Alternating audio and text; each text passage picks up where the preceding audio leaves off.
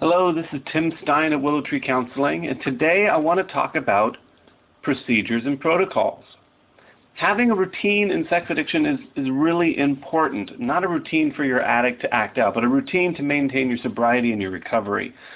And the other day I was watching this documentary on TV about the USS Eisenhower, which is one of the United States aircraft carriers. And they were talking about how the United States is the only country in the world that practices night takeoffs and night landings from an aircraft carrier. And the reason that we're the only country that does that is because apparently this is really, really dangerous. So they have one of the commanders who's in charge of what aircraft are doing on the ship on this documentary, and they're interviewing him and talking to him. And one of the things that he says is, you have to wrap yourself up in a cocoon of procedure and protocols.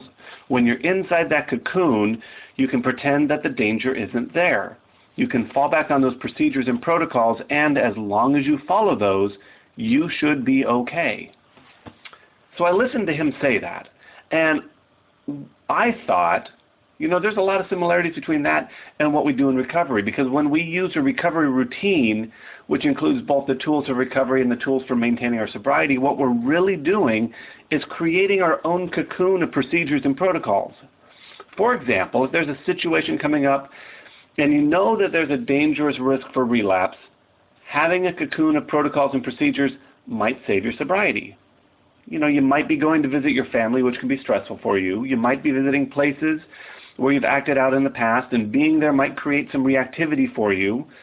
There are any number of situations that might be dangerous for your sobriety.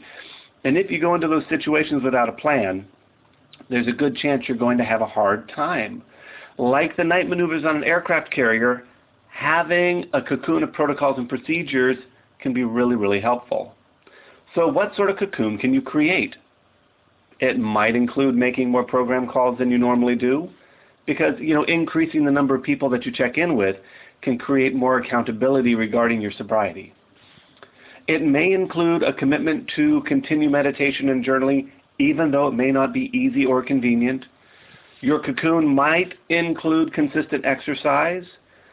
It may involve increased vigilance about your red flags and having a plan in place for these situations. If I see this red flag, here's what I'm going to do first, here's what I'm going to do second, here's what I'm going to do third. Creating a cocoon of protocols and procedures means having as many pieces of your sobriety plan in place as possible. It means that you have plans in place for whatever might come up so that you can get through that situation sober. You're not trying to deal with it on the fly.